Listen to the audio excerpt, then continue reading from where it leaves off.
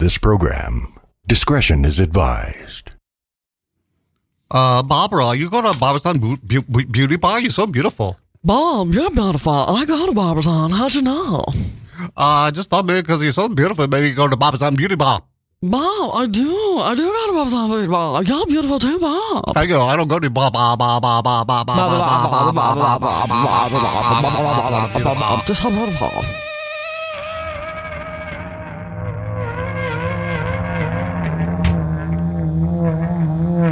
Barbara.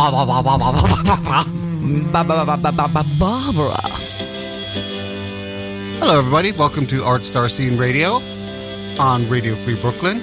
I am Face Boy. I'm Face Girl. With us in the studio is Porno Jim. Hey, everybody.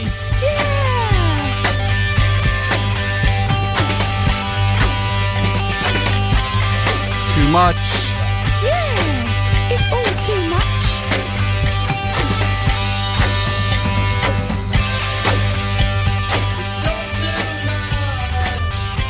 I want to get right into it. So you like to watch solved mystery shows, not unsolved mysteries. It's my newest thing. Decades later, specifically. Okay. I like the pacing of, and it's gonna go unsolved. And you're like, I think it was this. And then they're like, and it was this. And you're like, yeah. Rather than, and we don't know what happened. And I'm like, fuck this. Fuck everyone. Why the fuck did I just watch this? Now I have this sense of urgency to solve this fucking thing. And I don't have time. Because I'm going to go through, I'm going to go down a rabbit hole of other things. Yeah, I've never watched the unsolved mystery shows. They had no appeal to me whatsoever. No. I like watching...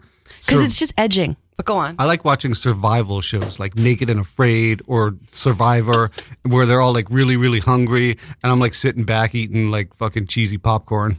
I like how it's called a survival show, where I feel like it should just be called a putting people in unnecessary harm show. Like, why? Well, I've watched some of it. I love it. I don't get it. Like, I liked it better when it was just a title and I could make up what it might be. I was like, oh, Naked and Afraid. I'm into this. Then I see it and I'm like, this is terrible. These people are killing animals and dying. Almost. But not quite yet. How is it that nobody's gotten like seriously, I mean, people pass out sometimes and people are medically evacuated, but no one's been eaten by a leopard? Have they found leopards? Yeah, there've been times when like there's been fucking big ass wild animals like in their campground area night after night. Yeah, there's definitely not enough of the animals winning on that show because the animals are truly the naked ones. They are always naked. They're the ones that should be the most afraid because the most dangerous thing is on their turf. It's man. Mm-hmm. So I think the show would be better if the naked animals ate the naked people. Porno Jim. Who does not watch reality television? I don't recommend it. Pornography is reality television's originator. And so I got in on the ground floor before The Real World, before Survivor. There was Seymour Butts. There was Buttman, and their lives were recorded directly onto camera, and then they had sex with their girlfriends and other people they hired, and then they put it out there directly without, I mean, it was edited. It was, as all of the stuff you're saying, like, why weren't these people mauled? Because there are a huge number of people with guns around them at all times, making sure that everything's exactly the way they want it, and they only show you the pieces that work, because as you know, since you know how editing works, none of it is real. In the slightest bit. It is literally on a sound stage that looks like the real world, only it is the real world, but it's recreated into a sound stage by all the lights and equipment and everything like that. So it's not real anymore. True. When I like porn to is think happening. The burn marks are. Go on. Oh, I'm not saying some of these people don't suffer. They do. They're really being paid to suffer, and that's what it is. Well, I guess in this case, they don't actually get paid unless they win, so they're suffering for everyone's enjoyment and for ABC and NBC for nothing, except for what? Fame and credit? It's actual credits. And they credits. Score them. Survival credits. Right, but do they in the end take them home and feed their family with them? Only if they win. Only if they Not win. If they almost die. And most of them, of course, almost die and do not win. And that's the whole thing of game. And that's why it's really just a new kind of sports. But sports is taking human behavior and human bodies and pushing it to the limits to do something spectacular and amazing, right? That's the whole idea of sports, and the competition hones those skills. And we just needed other things to do beyond football and basketball, so we decided we would go naked and afraid into places where there were animals that didn't want to, eat would eat us. And so that's another sport. And you like that sport, Faceboy? I think that's very good. It's as good as watching somebody play Fortnite for 3 hours and make $1 million, right? I mean, it's all a sport. Everybody likes what they like. I like watching people fuck. That's my thing. So, yeah. My mom has a question for you. Really? Yes. Oh, I'm excited. She wants to know, what is it that makes someone a pornography expert? I have heard this before, because people very often, when they say, how do you do? And I say, hi, my name is Jim. People call me Porno Jim. They all go, why do people call you Porno Jim? And so I, of course, have, depending on who's asking the question, I have an answer. So, and for your mother, have I met your mother? I may have met your mother. Because I've known Faceboy for an enormous amount of time. She did used to come to the open mics every now and then. But I met you in, I guess, 98, 97, 99, somewhere in there. When I still lived in New Jersey, and I had just become Porno Jim. That became my nickname, but not my profession. It was just a thing I did because I had shot a lot of pornography for magazines and the internet and stuff, the early internet. And then I shot for galleries. I was a photographer of some, artistic ability and of naked people. Yeah. And so that got me this nickname of Porno Jim, because they had a lot of friends named Jim, but only one who made porn. And so that became my nickname. And then this is what happened. I told my friends this, and they giggled exactly like that. And I said, oh, I'm going to keep that one. So that became my nickname, which I haven't had that many nicknames. This is the one I've had for the longest. I want to know what the other gyms are in this group. Oh, there was Newspaper Jim, and there was College Jim, and there was some other it's boring people. I don't even know if this, and I'm not friends with this guy now these days, because he moved to LA, and we stopped being friends because it was long and far, but our lives changed. But he is still credited, as far as I'm concerned, with that. But when I tell the story of it, of how because what happened was he had roommates, and the roommates had to know which Jim was calling, and so they would do that, right? And so I actually had my nickname for 6 months before I knew about it. But then one day, one of the roommates accidentally said, "Hey, Bill, Porno Jim's on the phone." and I said, "Hey, why'd he call you Porno Jim?" And he goes, "Oh, you heard that, huh?" So yeah, we've been calling you that for a while now. And so I told everybody, and it became my nickname. And that worked because I was, as you would guess, people can't see, because I don't look like a Porno Jim. I'm a very normal American Midwestern kind of New Jerseyan person. Yeah, you do. Yeah. Maybe I do now. You've become it. But I didn't when you met me. But I have certainly lived into it. I have lived the Porno Jim lifestyle as much as you could imagine that being possible on my economic status. So, I mean, I'm telling you, it has paid off in every possible way. Mostly because I always came up as a person who thought he was a weirdo. My whole life, everyone told me I was a weirdo, and I was a weirdo, right? But now, when I tell people I'm a Porno Jim person, they don't have to decide if I'm a weirdo. It's very clear where I stand on the weird scale. Oh, it's branded weird. I get it. You see what I'm saying? So now when I meet people and they go, oh, how should I react to this guy? I go, oh, I'm Porno Jim. They go, oh, I know exactly how to react to that guy, right? And it works out very nicely for my sense. And it allows people who would, decide whether they like me or they're fans of mine or want to date me or something, whether or not I would be okay. Because a lot of people wouldn't date someone who they had to tell their mom was Porno Jim in his free time. And I want those people to not date me right away, not 6 days in. I want them to know right away that that's not a good idea. So I want that to be upfront. So, because, your name is Faceboy. A lot of people would instantly go, oh, that man has decided who he's going to be. He's not just going with the flow of the universe. And so. No, it started as a taunt. I understand. Brother. And you embraced it and you went the other way with it. Yeah. So I'm not saying, So when I was a child, I was 5 years old. I was in kindergarten. My last name is Graham. And so I would be called Graham Cracker. And when I was 5, this made me so upset, like unbelievably upset. And so it doesn't matter what anyone calls anyone, because that was nothing. I should have gone, oh, that was nothing, right? Why didn't my parents tell me that was nothing? I don't understand. I was very upset about it at the time. And now I look at it, I go like, oh, just a few years later, they started using curse words and real names and stuff. It got really much nastier by 7 or 8 or 9, right? But at 5, I was so upset by Graham Cracker. And I was like, oh, and everyone else says their own things for whatever it is. And I think it's necessary that everyone realize that all names like that are merely evil. There's no advantage to it. There's nothing good about it. It's just terrible. I went to the same school as my siblings, and we didn't grow up with a lot of money, so I got nicknamed Hand-Me-Down Hall. Ooh. And then my hand-me-downs I started growing out of, so I was Hand-Me-Down High Water Hall. Ooh. Not even Hulk? No. Like hand-me-down Hulk Hall? No. Nope. You'd have to be really like, building it up Yeah. in there. So. Sorry. So the reason I'm a porn expert is because I have a porn education that is second to none. I have read most of the books that are about actual porn philosophy and porn theory and porn exactly examples. I've seen a lot of the science about it online and not online. I have lived through the entire of porn. Well, there are people who have done, or who are pornologists who have PhDs in porn studies, and these people have done work on figuring out what porn has done to people and where it came from and what it's about and what the different themes are and all the things that other academics do about other So stuff. like the psychological stuff, not the mechanics of squirting.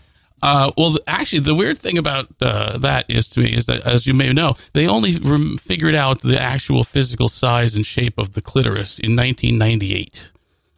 Because up until then, it was a very tiny little knobby thing that was about a 1/4 inch long outside of you. And that's not it. It's actually much longer, and it goes all the way around your uterus and does all this stuff. That's your clitoris. But they never, ever checked in the last 400 years of doing medical things to see that. Because you don't worry about it, because it's women who would know, right? And so only recently have they figured this out. And one of the reasons they figured this out is because they were required to actually, at some point, by some kind of pressure, do some study about squirting.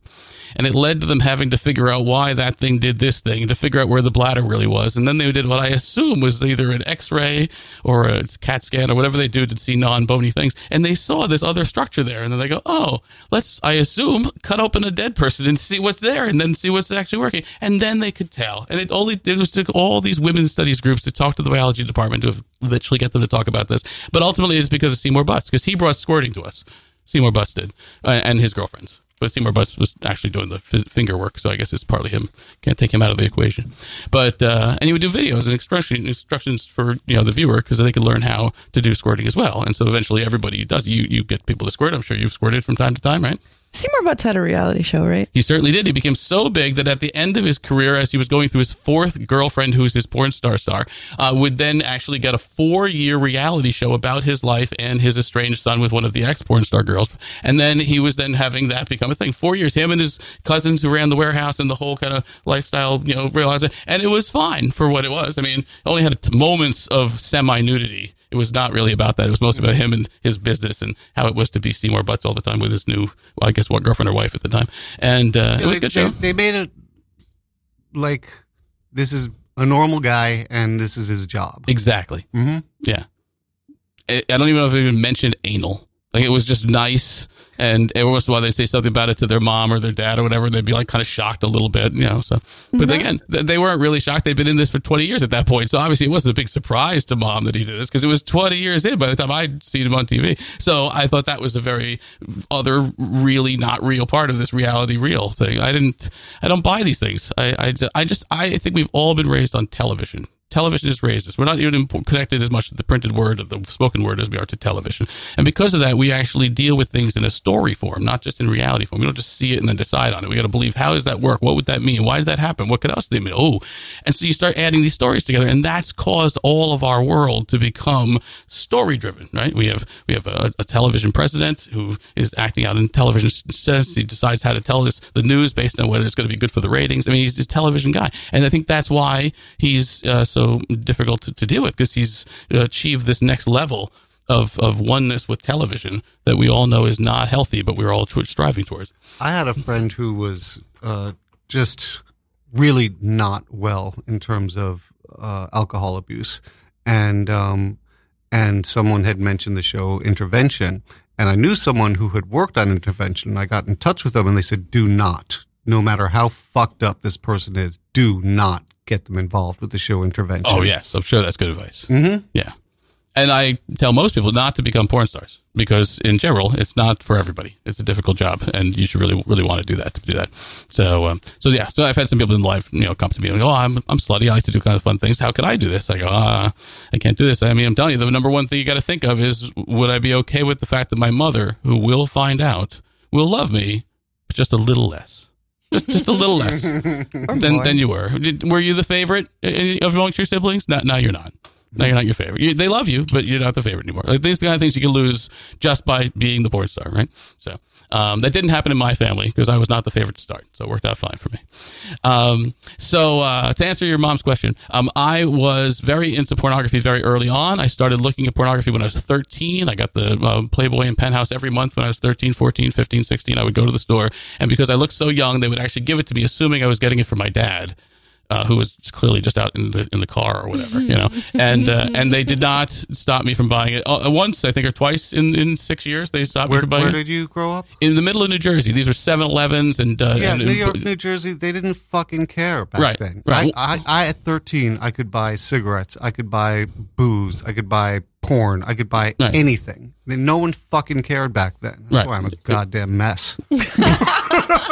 I credit it with my happiness. You can do it as a negative thing if you like. But I was then able to get other stuff, as you find in the street. And I lived in the woods, near the woods, and so there's a lot of hunting going on behind my house, a mile or so behind. And they would leave pornography behind the hunters when they were done sitting there for 5 hours waiting for the deer to walk by, because they would masturbate. And so they leave a lot of stuff. And some of the stuff they left was much, much dirtier than the stuff that you would get in Penthouse or Playboy. And so I got a reading in all the classics of the dirty stuff you could read. And then when I was 19, I got a job in the very first video store in New Jersey so that I could then watch all the classic porn movies as they were released on VHS. And so that guy who owned that store also owned one of the porn companies that put out the porn that he sold, and he sold it cheaper than everybody else because it was his own stuff. And so he sold a lot. So I got to see all the classics in 1980, 81, 82, 83, and all the stuff that happened earlier, which was Deep Throat and, Beyond the Green Door and stuff. And then after that, Jersey is what we have to thank for, essentially, right? You said that did he produce, like, well, he owned the Pussycat Theater on 49th and Broadway, and they showed the porn in the upstairs, and they shot a lot of it in the basement, and obviously around the country. And then they would then, put it in all the chains around the country. At the time in the 70s, there was chains of porn theaters. Mafia guy? Everything in that time was mafia. He wasn't a mafia guy, but he was he was. He had to pay whoever. He was Jewish, and so there was some other kind of thing that was going on that allowed him to be part of or not part of whatever part. It was uptown and downtown. It was all very complicated, and I'm not an expert on it. But the fact is that he at that point would have to have dealt with that. Like Deep Throat is very famously, only made because it was given $10,000 by the Perrano brothers, who were famous mobsters at the time, and they made lots and lots of money off of this, and that was part of the whole thing, because the whole thing was that it was porn that was evil, but beyond it being bad for the society in some way, if you look at it that way, it was also funded by mob money, so it was clearly not funded from a good place. Now, of course, porn is mostly done by non-mob situations, and so that in that way makes it a little less, corrupt to start with. When did the mafia lose control of pornography? I think mostly when it went to L.A. When it was mostly in New York and San Francisco, they had more control. When it moved to L.A., they tried to do it, but for whatever reason, it wound. I'm saying that we're not involved in it. I'm not saying they didn't put up a lot of the seed money for some of the many companies that were then, but they lost power. I'm sure there's also reasons from the law enforcement. I'm sure some of the people who were doing that were put in jail, and so it became more difficult for them to do it, and they decided to make more money selling drugs or whatever else instead. But what parts of New York's industries are less mob-driven now?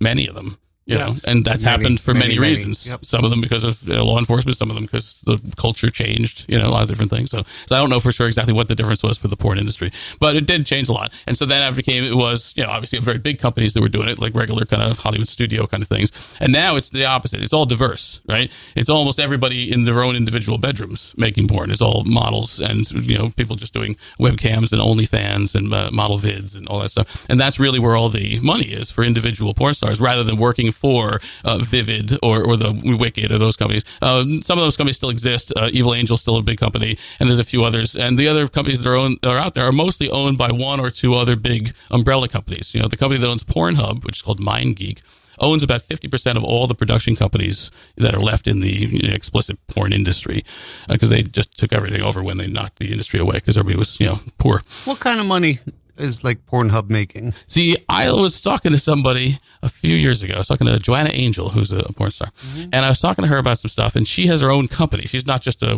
porn star. She owns Burning Angel Industries. Awesome. She's awesome. She's the most amazing person. But she was talking to me about how much money she makes. You introduced me to her sometime. Oh, yeah, I did that? That's wonderful. Yeah, no, she's great. I talked to her every couple of years. I talked about something here and there. She's very nice. But she so was because she had a company. I was like, I was trying to find out what the number was that actually the porn industry introduced, because the numbers that are put in the press are all made up. There's no basis for those numbers. There was a guess done by AVN magazine in like 1986 that they thought it was like $4 billion, right? And they then said maybe it was $10 billion. So everybody said it was $10 billion. Then they extrapolated for the world. And now you hear all these numbers like the world is $150 billion industry is pornography. And you know that's not true because you don't know anybody who's paying for porn enough for it to be valuable. I have never paid. Right. So, well, not never. Since it became free, I've never paid. Right. And I believe everybody should pay if they watch porn a lot, and I watch porn a lot. So what I do is I make sure I spend about $200 a year on porn. I pay to individual girls. I buy some individual videos. I spend some money on some memberships. I make sure every year I spend a couple $100 on that. But that's just a little tiny bit of the amount of porn that I watch free from Pornhub and Xvideos and Xhamster and Spank Bang and all those places. So I feel that it's just something you should give back. But at the same time, it's free. So if you're poor, to spend money on this is weird, right? But people who have money, who could be spending on whatever, this is part of their entertainment. They do spend $40 or $80 a month on memberships, or they do go and buy individual movies from individual stars they like and stuff. And that's actually making it a real thing. So I would say that the model. I do have one former friend who spends money on porn, a significant amount. Right. And it's, eventually that'll work out that they'll figure out how to identify individual things individually. And then you can place value on each thing, and then everything will cost $1 or a dime or whatever it is, and you just go and accumulate costs each way. But that's another time. But all the stuff that this person pays money for, I can find the exact same shit for free. Is it personalized though? Right, but I buy Netflix and I buy Hulu, right, and I get to watch television shows that I can download 5 minutes after they air for free on BitTorrent. But I've decided to be within the real economy. On what? BitTorrent? BitTorrent. What? It's this thing they used to have in the 90s. It's this thing. You'd go and go up there and you could just download all this stuff. Remember Napster? It's Napster. Yeah. Okay. Does it still exist? No. It is, but that's what BitTorrent is. That's BitTorrent's what he was Napster. like, all right, let me hear the hot tip. I'm like, I want to hear it too. Where can we get this stuff? BitTorrent? BitTorrent's been a long time. BitTorrent was the whole thing that was decided over lots of cases. Like, was it Metallica was suing... Napster, right? Well, they sued Napster, but then other people were suing the Pirate Bay. And that was the other big one. Pirate Bay's still around.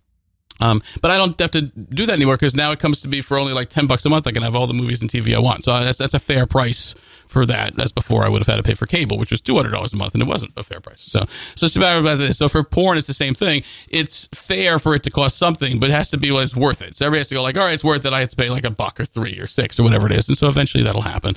But for the moment, people are doing it enough that there is an industry and people are getting paid for it, and they do sell millions of dollars worth of DVDs every year. But no one's a billionaire.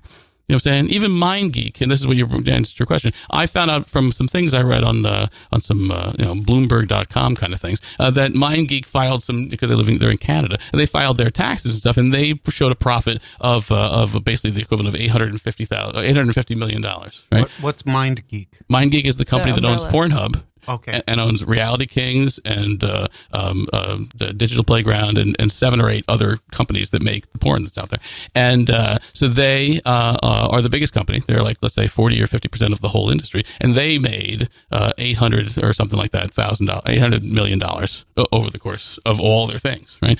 So if the biggest company in the whole industry is not $1 billion company, then if you take all the other ones out there, right, and they're not really close to that one, they're all much, much smaller, then how many more billions could there be, right? And so I would say that if you add in the real other stuff that used to be added in there, which is strip clubs, which is like $1 billion in strip clubs, right? And then you add in DVD sales, which is probably, like $400 million now. You can add the whole thing together. I think you could probably come up with about $5, maybe $7 billion in the porn industry in the country. And that's a normal amount of money, but that's not that much money. You know what I'm saying? The New York Giants are worth more than that. Mm-hmm. You know what I'm saying? It's not that much money. Many buildings in New York are worth more than that. You know what I'm saying? It's not that much money. So it's just a matter of what you consider a lot of money, right? And the idea that it's $100 billion industry is used by anti-porn people to say that it has a lot of power and it causes a lot of corruption. But it has no money. There's almost no corruption. Maybe in California, but there's no corruption in the rest of the country about porn industry. There's no way to use the porn industry to get it. Even Larry Flint's money, when he gives it as donations to candidates, gets returned. There's no way to interact with the real world from the porn side. So that's my belief. But because I have these beliefs, That's why I'm a porn expert, because I spend enough time watching and looking and thinking about porn beyond just like you've watched as much porn as me, perhaps. But Probably. And I'm not saying you're not a thoughtful person, but you have decided to spend less than all of your time thinking about this. And so I have, spent way more time thinking about it. And so I've come up with ideas. Maybe I'm right, maybe I'm wrong, but there aren't a lot of other people coming up with competing ideas who aren't Christian anti-porn people. And so those people who I have to say are on the opposite end of me, maybe the competition in the way of this and philosophy. they're all watching porn too. Well, of course they are. And they're the hunters watching like what was the weird hunter porn? Because those are the Christians, by the way. Yeah, they're watching the weirdest fucking porn. The stuff you were finding in the woods. Well, yeah, those were beeline dirty books that you could buy at bookstores in 42nd Street at the time. And then when I was 18, 19, I went to the bookstores and I bought some books and I got to read them where they weren't all, rained on. Because that's the thing. If it rained, it wasn't very good to get the porn anymore. That wasn't rain. So, and there was mayonnaise all over it. Oh, I ate it. So the other thing, of course, is that you and I, Faceboy, have had lots of sex in our lives, but a lot of people who watch as much porn as us do not. They wind up being people who just masturbate and they don't have a lot of outside interaction with human beings. And so that is the cliche. Is that if you masturbate a lot, then you're not getting laid. If you're getting laid, then you wouldn't masturbate a lot. But I can tell you, I've masturbated all the time, almost every day. And I've had sex with lots and lots of people as much as I possibly can throughout my life. And so it doesn't mean that one or the other has to take precedence. It's not like one is taking place of the other. Although I don't masturbate the day before I have a date, so I have extra. Because you don't want to lose your mojo. Can be built, but can also be suppressed, and so you got to decide how and when to use your mojo and make it happen. I jack right before a date. They're not getting the easy one. You jack during the date. Well, it is true if you masturbate most of the time in your life, that eventually it will be incorporated into your partner sex as well, because it works really efficiently. What? I'm just laughing at my own thing. So here's the thing, though. But like I said, I did make sure that I think I answered the question as to why I'm a porn expert, because I've watched all the porn, I've had a real experience, so I can actually compare it to the real world, and then from there I made all these theories about how it works out. So, and then I put in my name, and now most of the things that people don't like about porn, they don't like about me. So I've adopted it as a part of my being. But I'm doing this new show which I'm writing, which we're going to get to that very soon. Okay. But first, I want to read you my favorite headline of the week. And we're going to get a song from Catherine. Oh, sure. Do a little promo stuff, and then we're going to hear about the Porno Gym show. Here's the headline that I really liked this week. Devastated woman discovers plant she's been watering for 2 years is fake. I saw that. Vape girl, nothing? This is not The Onion. I already shared it. You did? I already know it. You got to stop getting them off my news. I didn't get it from your feed. I found that. I laughed. I read it again. I laughed again. It was just too fucking fun. Devastated. It's relatable. We all know what it's like to for love 2 someone. years. But that was at work, right? She was at work. I think if I read the article, she was at work and she was doing she this didn't work. ever want anyone else to water it because Right. she was doing such a good job. So you know that the guy or the girl who sat next to this person knew that it was plastic for the whole time. And every day when Gladys would go and put the water on it, and it would just sit there, the other you can imagine the scenario from The Office of exactly this happening. Did she really say she didn't want anyone else to water it? Because maybe think so. that's why they did this to her. Maybe she was an asshole. Maybe. See, this is what I'm saying. We're all making up stories about this article because A, we know that the article could have been just made up in the first place because it doesn't matter what we make stories about. And B, it's more fun to think of the stories of what could have, would have happened rather than to read the article and get what limited information is in there. And that's, I believe, because of television. Well, that's because there's real pain in that article. And nobody wants that. Devastated.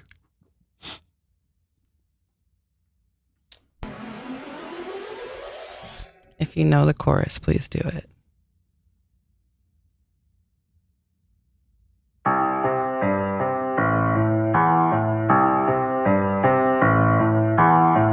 Why men great till they gotta be great? Woo! I I just took a DNA test, turns out I'm 100% that bitch, even when I'm crying crazy. Yeah, I got boy problems, that's the human in me. Bling bling, then to solve them, that's the goddess in me. Could've had a bad bitch, non-committal, help you with your career, just a little. You're supposed to hold me down, but you're holding me back, and that's the sound of me not calling you back. Why men great till they gotta be great? Don't text me, tell it straight to my face. Best friend sent me down in the salon chair. Shampoo press, get you out of my hair. Fresh photos with the bomb lighting. New man on the Minnesota Vikings. Truth hurts, needed something more exciting. Bomb bomb dee dom ba Barbara. My heart never breaks my heart that you thought you ever had it. No, you ain't from the start. I'm glad you're back with you, bitch. I mean, who would want to hide this? I will never, ever, ever, ever, ever be your side chick. I put the singing single. I ain't worried about the ring on my finger. You can tell your friend, shoot your shot when you see him. It's okay, he already in my DMs. Well, men great till they gotta be great. Don't text me, tell it straight to my face. Best friend sat me down in the salon chair. Shampoo press, get you out of my hair. Fresh photos with the bomb lighting. New man on the Minnesota Vikings. Truth hurts, needed something more exciting. Bomb dum be dum be bomb bomb be. Be back in a minute. I don't play tag, bitch, I've been it. We don't fuck with lies, we don't do goodbyes. We just keep it pushing like aye. I'ma hit you back in a minute. I don't play tag, bitch, I've been it. We don't fuck with lies, we don't do goodbyes. We just keep it pushing like aye. Why men great till they gotta be great? Don't text me, tell it straight to my face. Best friend sat me down in the salon chair. Shampoo press, get you out of my hair. Fresh photos with the bomb lighting. New man on the Minnesota Vikings. Truth hurts, needed something more exciting. Bomb bomb be dom be bomb bomb be. Barbara. I kinda did you know I was gonna do this song? Because that's crazy. Bob, how'd you know, Bob? That's cool. You're listening to, that was awesome. Thank You're you. listening to Artstar Radio, Artstar Scene Radio on Radio Free Brooklyn. Radio Free Brooklyn's Drive to 5 fundraising campaign is underway. In May, RFB turns 5 years old, and we need to raise $25,000 so we can continue bringing you commercial-free independent radio for another 5 years. And we're only about 30% there, so we have a long way to go in just a couple of months. If you'd like to make a small monthly donation to help us reach our goal, the easiest way is to text RFB Give 5. That's the number 5. RFB Give 5 to 44321. And you can make a pledge right on your phone. We also have some great gifts for giving available on our website, including a limited edition 5-year t-shirt designed by former Clash manager Cosmo Vinyl. If you'd like to get one of these great premiums, you can make your donation at radiofreebrooklyn.org/drive-to-5. That time it's spelled out. F-I-V-E. If you can't afford to give, you can still let us know how much you love us by calling our special voicemail at 718-673-8201. I hear that no one has called. Is that true? And leave us a message letting us know why you love RFB or to wish us a happy birthday. If you consent, your message may be played on the air. What was that number again? That number is 718. You're going to call it? We'll see what right happens. now. 718-673-8201. Yeah, let's see what happens. I hope we find out that the number has been disconnected. That's the real problem. Hello, and thanks for calling Radio Free Brooklyn's Drive to 5 voicemail. After the tone, please leave us a short message telling us first who you are and where you're from. Then tell us what you love about our station, a particular show, or a specific Radio Free Brooklyn show host. Or you can just leave a message wishing us a happy 5th birthday. These recordings may be used on air, so by leaving a message, you are granting us consent to do so. Do you want me to cut it? No, I was going to leave a message. Then what were you leaning in about? Because I didn't know if I left it in the mic or if I talked into that. Oh, damn it. We'll do it next week. Just do it, for fuck's sake. You're leaning in. I'm like, are you telling me to cut it? I don't understand your fucking body language. There's no body language in podcasting. That was all edging. That was all an unsolved mystery. Yeah, I guess so. Decades later, we're going to solve it. On next week's episode, we'll leave that message, or at the end of this one. Now, I saw today that we are number 4 out of all shows, including music shows this month, number 3 in talk shows. So there are people listening, like you, Calvin. Yes, Calvin. Thank you. Shout out to Calvin. Shout out to Lily. She listens sometimes. Wow, you could have been doing all of this on the message machine. So, why don't you give us some money so that we can have some of it and help pay for this? You know, it costs us money to do this show, and so maybe you should give us some. Help us out. It's tax deductible. You can give as little as $1 a month. That's $6. Please, cheap fucks. you could try please instead of antagonistically. Cheap fucks. I'm not saying either way will work. I'm just saying that it might be nicer overall to sell to the world. Please, would you be nice and kind to us to give us some of the extra money you have, as opposed to, hey, fucking cheap degenerates. Since you listen to this show, you clearly have money. Some of you guys. So why are you not giving it to the show? Jacking off to the show half the time. Well, if you actually monetized your show on Pornhub, then you could bring in some extra money. So you go to shut your mouth. Hold on, we're going to talk about that in a minute. But for now, it's important. rfb.nyc. It's my wheelhouse. Yeah. rfb.nyc/S. That's rfb.nyc/ASS. That used to be a dirty word. So how do we make money on Pornhub for Ass Radio? Then you could actually just put a camera in the corner right over here, shoot it all down, and then do this exact same thing. Only keep talking about sex more often. I don't know how often you talk about sex on your show, but I assume it's a lot. You can do it more. And then other than that, all you'd really have to do is either have on guests who are naked or be naked yourself, or both. That would be all you'd have to do. Guests. And then, you could then just put the show on Pornhub as you being a model, the same way other people are model. I'm a model on Pornhub, so I can put the movies I've made on there. I'm not in them, but I've made some things, and so those are there, so people can see them. Actually, one of my movies, you ever see The Line? Ever show you my 5-minute black and white artsy show, The Line? You must have seen it. I don't think so. No, I thought you were my friend. So, but that means that it's available for anyone to watch anytime on Pornhub or Xvideos or xnxx.com, where inexplicably 340,000 people have seen it. Oh, wow. Where on Pornhub, it's 8,000, and on Xvideos, it's 16,000. On xnxxx, for some reason, it is enormously popular. What is it called? It's called The Line, Line. And it actually says in the title, I think, black and white artsy porn short or something like that. But my name on these places is Porno Jim Show, and so you can search for Porno Jim Show on these places, and you'll get the various videos I do.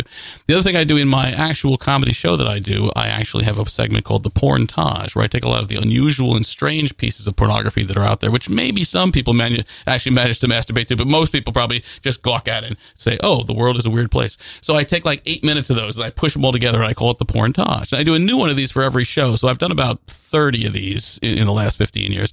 And some of them I put up on Xvideos and other places like Pornhub, and then you can watch them there. And those have also gotten 20, 30,000 people watching them. So those have been, nice and stuff. But that's more of a kind of just a compilation of weird stuff that I think is somewhat thematic or fun or whatever. But I make them so that you can see them in a theater. I'm not sure the experience is exactly the same thing when you're watching them at home trying to masturbate. Okay, let's get to it. Porno Jim Show. Oh, yes, the Porno Jim Show, which is the next part of the answer to your mother's question. So after 2001 had a lot of trauma and weirdness in it, I decided I should probably do something better with my life. And so I decided I would become a Porno Jim for real. I would use my ability to be smart about porn and my informational grounding in the classics. And I would then be able to help others be more, because porn was clearly becoming not a side thing, a dirty thing, a thing that everyone hid away under the mat mattress. It was becoming something that was in your pocket and everyone could have all the time. So I felt that the universe needed someone to advise them on how to deal with that. And since no one else was stepping up, I decided I would do that.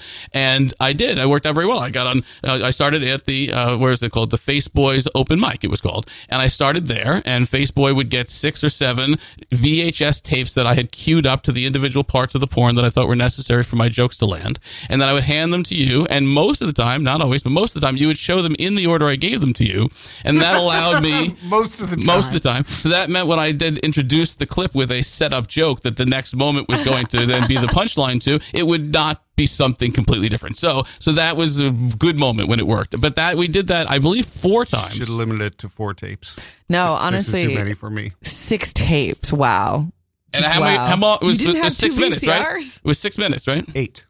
It was 8 minutes, right? So in 8 minutes, I could do, each clip would be like 25, 30 seconds. And I would feel just like if anybody had just like introduced you to like that second VCR, your life. No, I had 2 VCRs. That's how I got them queued up to the thing. But he only had 1 VCR to play. How was it 6? Oh, you mean why did I make Was all it of the 6 at once? No, yeah, I gave him 6 tapes at once. Like here tonight, put these in. Yes, and I put number 1, 2, 3, 4, 5, 6 on them so he would get it right.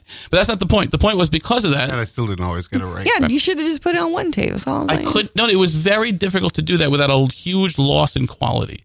All right. And the Surf Reality television setup was not high quality to start with. So I needed to keep all the fidelity and all the lines of resolution. Let me see if I understand this correctly. It's higher quality for the wrong clip to be cued because the image is better than. Well, that was an unexpected result of the system that we had. So what happened was, you're the system.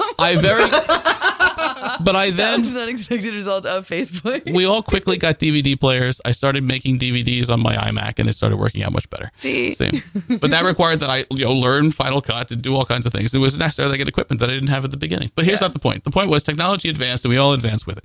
So I did this show, and I did not all of us. And I did it.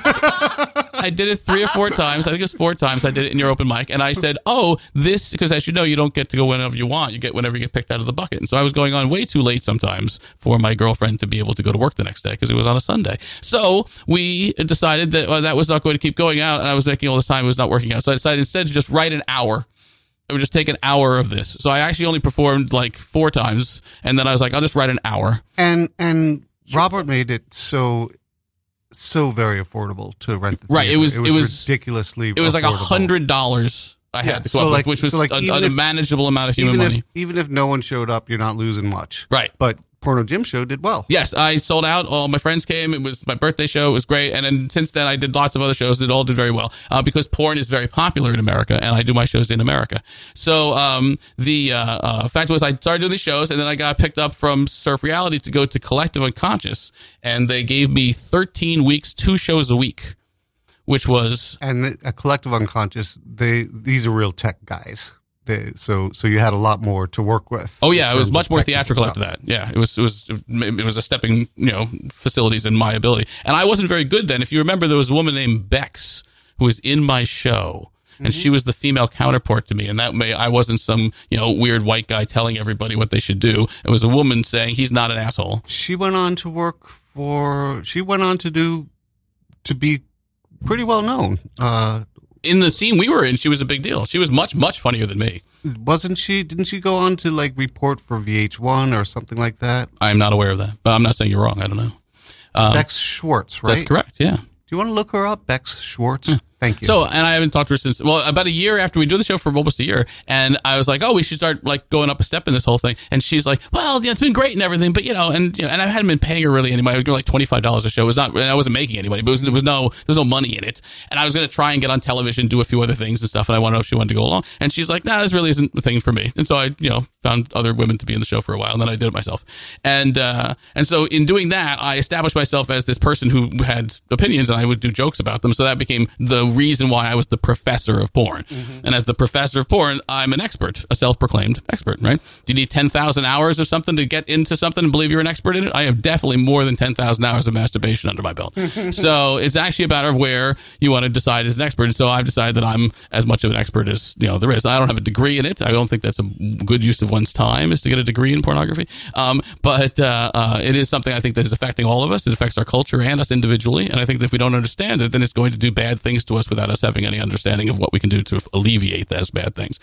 At the same time, it's a very good thing. It's really much, much better to have a society with pornography in it than not. It actually has given a lot of cover to individual weirdness, because people who have sexual uniqueness, which is everybody, used to feel that they were very bad, that there was something very wrong with them. But now, when you look at any pornography, just like Pornhub as an example, literally any weirdness you have, good or bad, is available for you to see outside of the very illegal stuff, which is children and animals. Those things, of course, are not something you want to get involved with. And so the idea that your weirdness, because Facebook, you've been into, let's say, what I know about you, BDSM stuff has been within your world of sexual fun, and that is when you started in the 80s and 90s, that was not okay.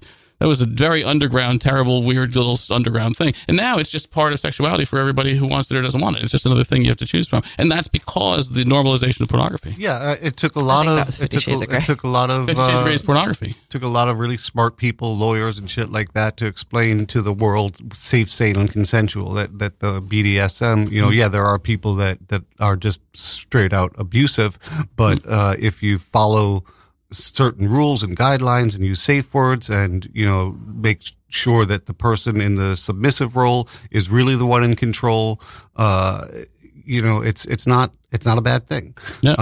Did you find anything about Bex? Television actor, Virgo, Upright Citizens Brigade, A2Z Rock Band, Date Night, A2Z Upright Citizens Brigade, and Rock Band. What I don't know Rock what they Band are. is that the VH1 thing? Maybe. Rock Band's 2007, right? Mm-hmm. That's not that long ago. Yeah, well, she's awesome. Yeah, she's awesome. And again, she made the show possible and good for a long time when I was writing it, but I was not funny. And so I was learning to be funny while she was being funny next to me. So the show would have not existed if it wasn't for the funny person in the show, which was not me. And I did the video stuff, so the porn was there, and obviously that's a big part of the draw. But I recently was watching a videotape, or I guess a film of that show way back in Collective, and it was 2 hours. We talked forever and ever. We went on and on. It was funny and people laughed, but it was really much more of a class. Mm-hmm. So in general, I've decided for my shows now to not do that. It's more going to be more of a fun theatrical experience, but not a class, right? Because instead of me being the professor of porn, I'm going to approach this as if I'm really what I really am, which is a porn evangelist. I'm here to proselytize for pornography. I think pornography, if it's done right and is used correctly, can actually be an amazingly healthy and worthwhile part of your sexual behavior. And now your sexuality can be understood by yourself. How can you really be very good at sex with other people if you don't understand how to have sex with yourself? If you don't understand how your own body responds to sexual stimuli, how are you going to know how to do stuff with other people? And so I think that's an important thing that masturbation teaches you, and pornography helps with masturbation. That's really its main job. Got less than 15 minutes left, so I want to make sure that people know where to see your show and how to get in touch with you, if you want people to get in touch with you, or how to. Sure. Well, you can follow me on Instagram. I'm PJSNYC, Porno Jim on Instagram, and I'm on Twitter. I've been on Twitter much longer, and that's Porno Jim NYC. Someone else got Porno Jim all by itself before me. Who is that guy? There's other Porno Jims in the world, Freaking this other Porno Jim. They have fewer followers than me, but yeah, that's all right. I have like 500 followers. I have no followers.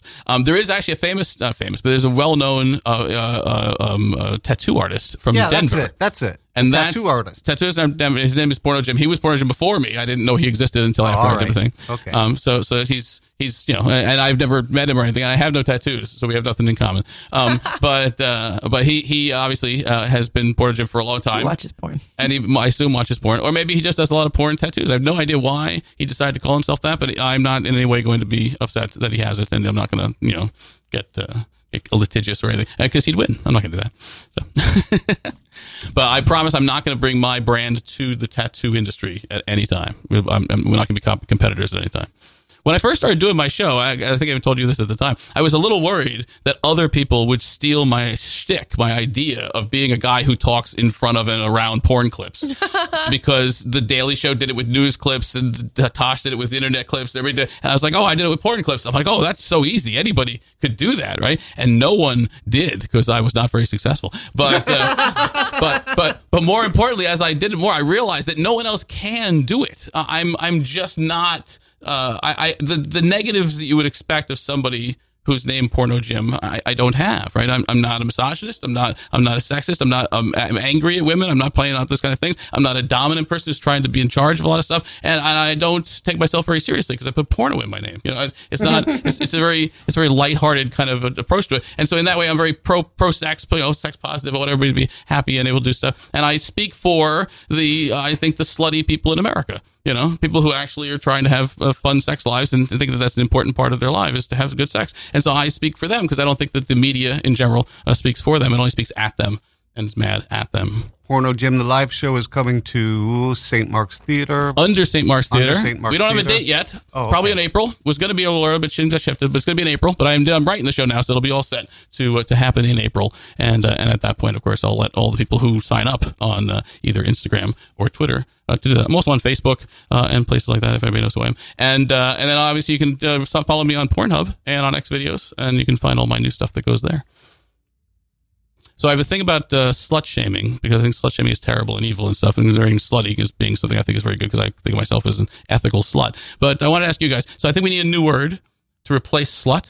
I don't think reclaiming it worked. I tried a lot of ways to do that, and I thought about it, but I talked to a lot of older women in their 50s and 60s, and they do not believe it's possible. It's too evil, and it's negative. It's a terrible word. So they don't think you can actually take it back like that. And the fact is the SL sound in the American language is very much a negative sound. Slither. Slap. That's what I'm saying. Slime. Slick. So all these things are, not happy as compared to something else. We need a new word. So I asked some of my audience to be going open mics around trying to find up new material, and I worked on this new thing. So here's the new word. Minx. Minx instead of slut. You can be minxy. You're such a minx. Go down and do that thing, you minxy girl. Whatever it is, you can do that. And it applies to boys, too. You could be a minx. I could be a minx. I'm a slut. Well, I like hoe. I've been enjoying hoe. Yeah, I'm a hoe lately. too. See, but hoe is just clearly negative. It's adorable. I'm not saying. Well, why does Santa say it then? Why? If it's so bad.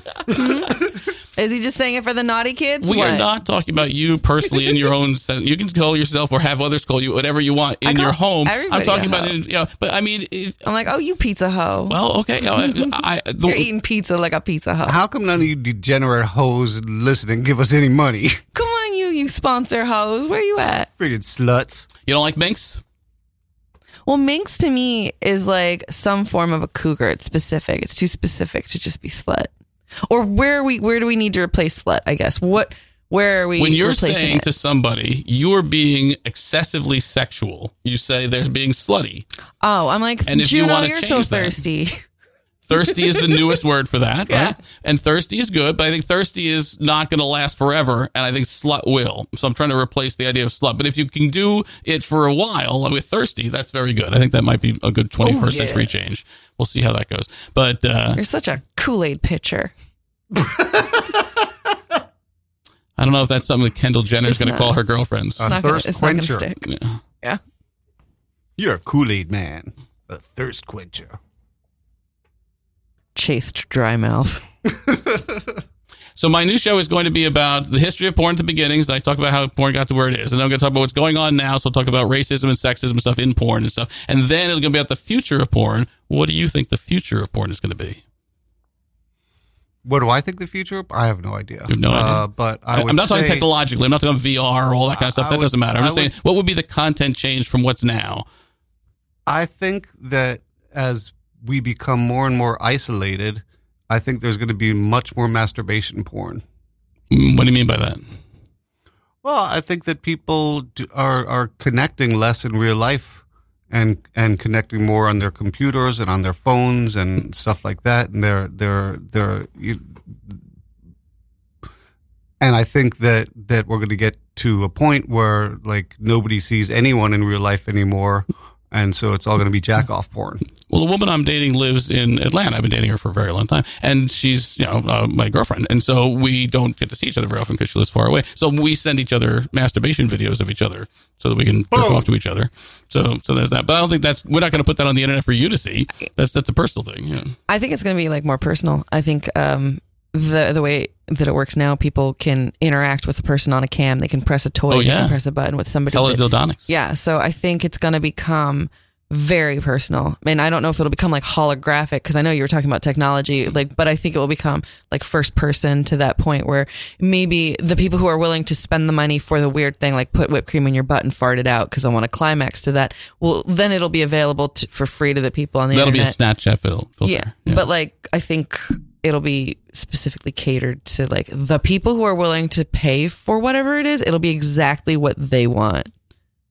Well, that's what they have now with custom videos. You just get whoever you want to pay, do whatever you want, in whatever you want. Yeah, for a certain amount of money. The future is going to be self-imposed matrix. We're all in these little pods with all this shit hooked up to us. And you're assuming that we're not already in the matrix, which is a very, very big assumption. I'm only real when I'm asleep. What? I'm not sure whether the universe is real or not. I would like to see something where, I don't know, I saw a porn recently and I was disturbed by it, which is rare. Because was it the story or what happened in it?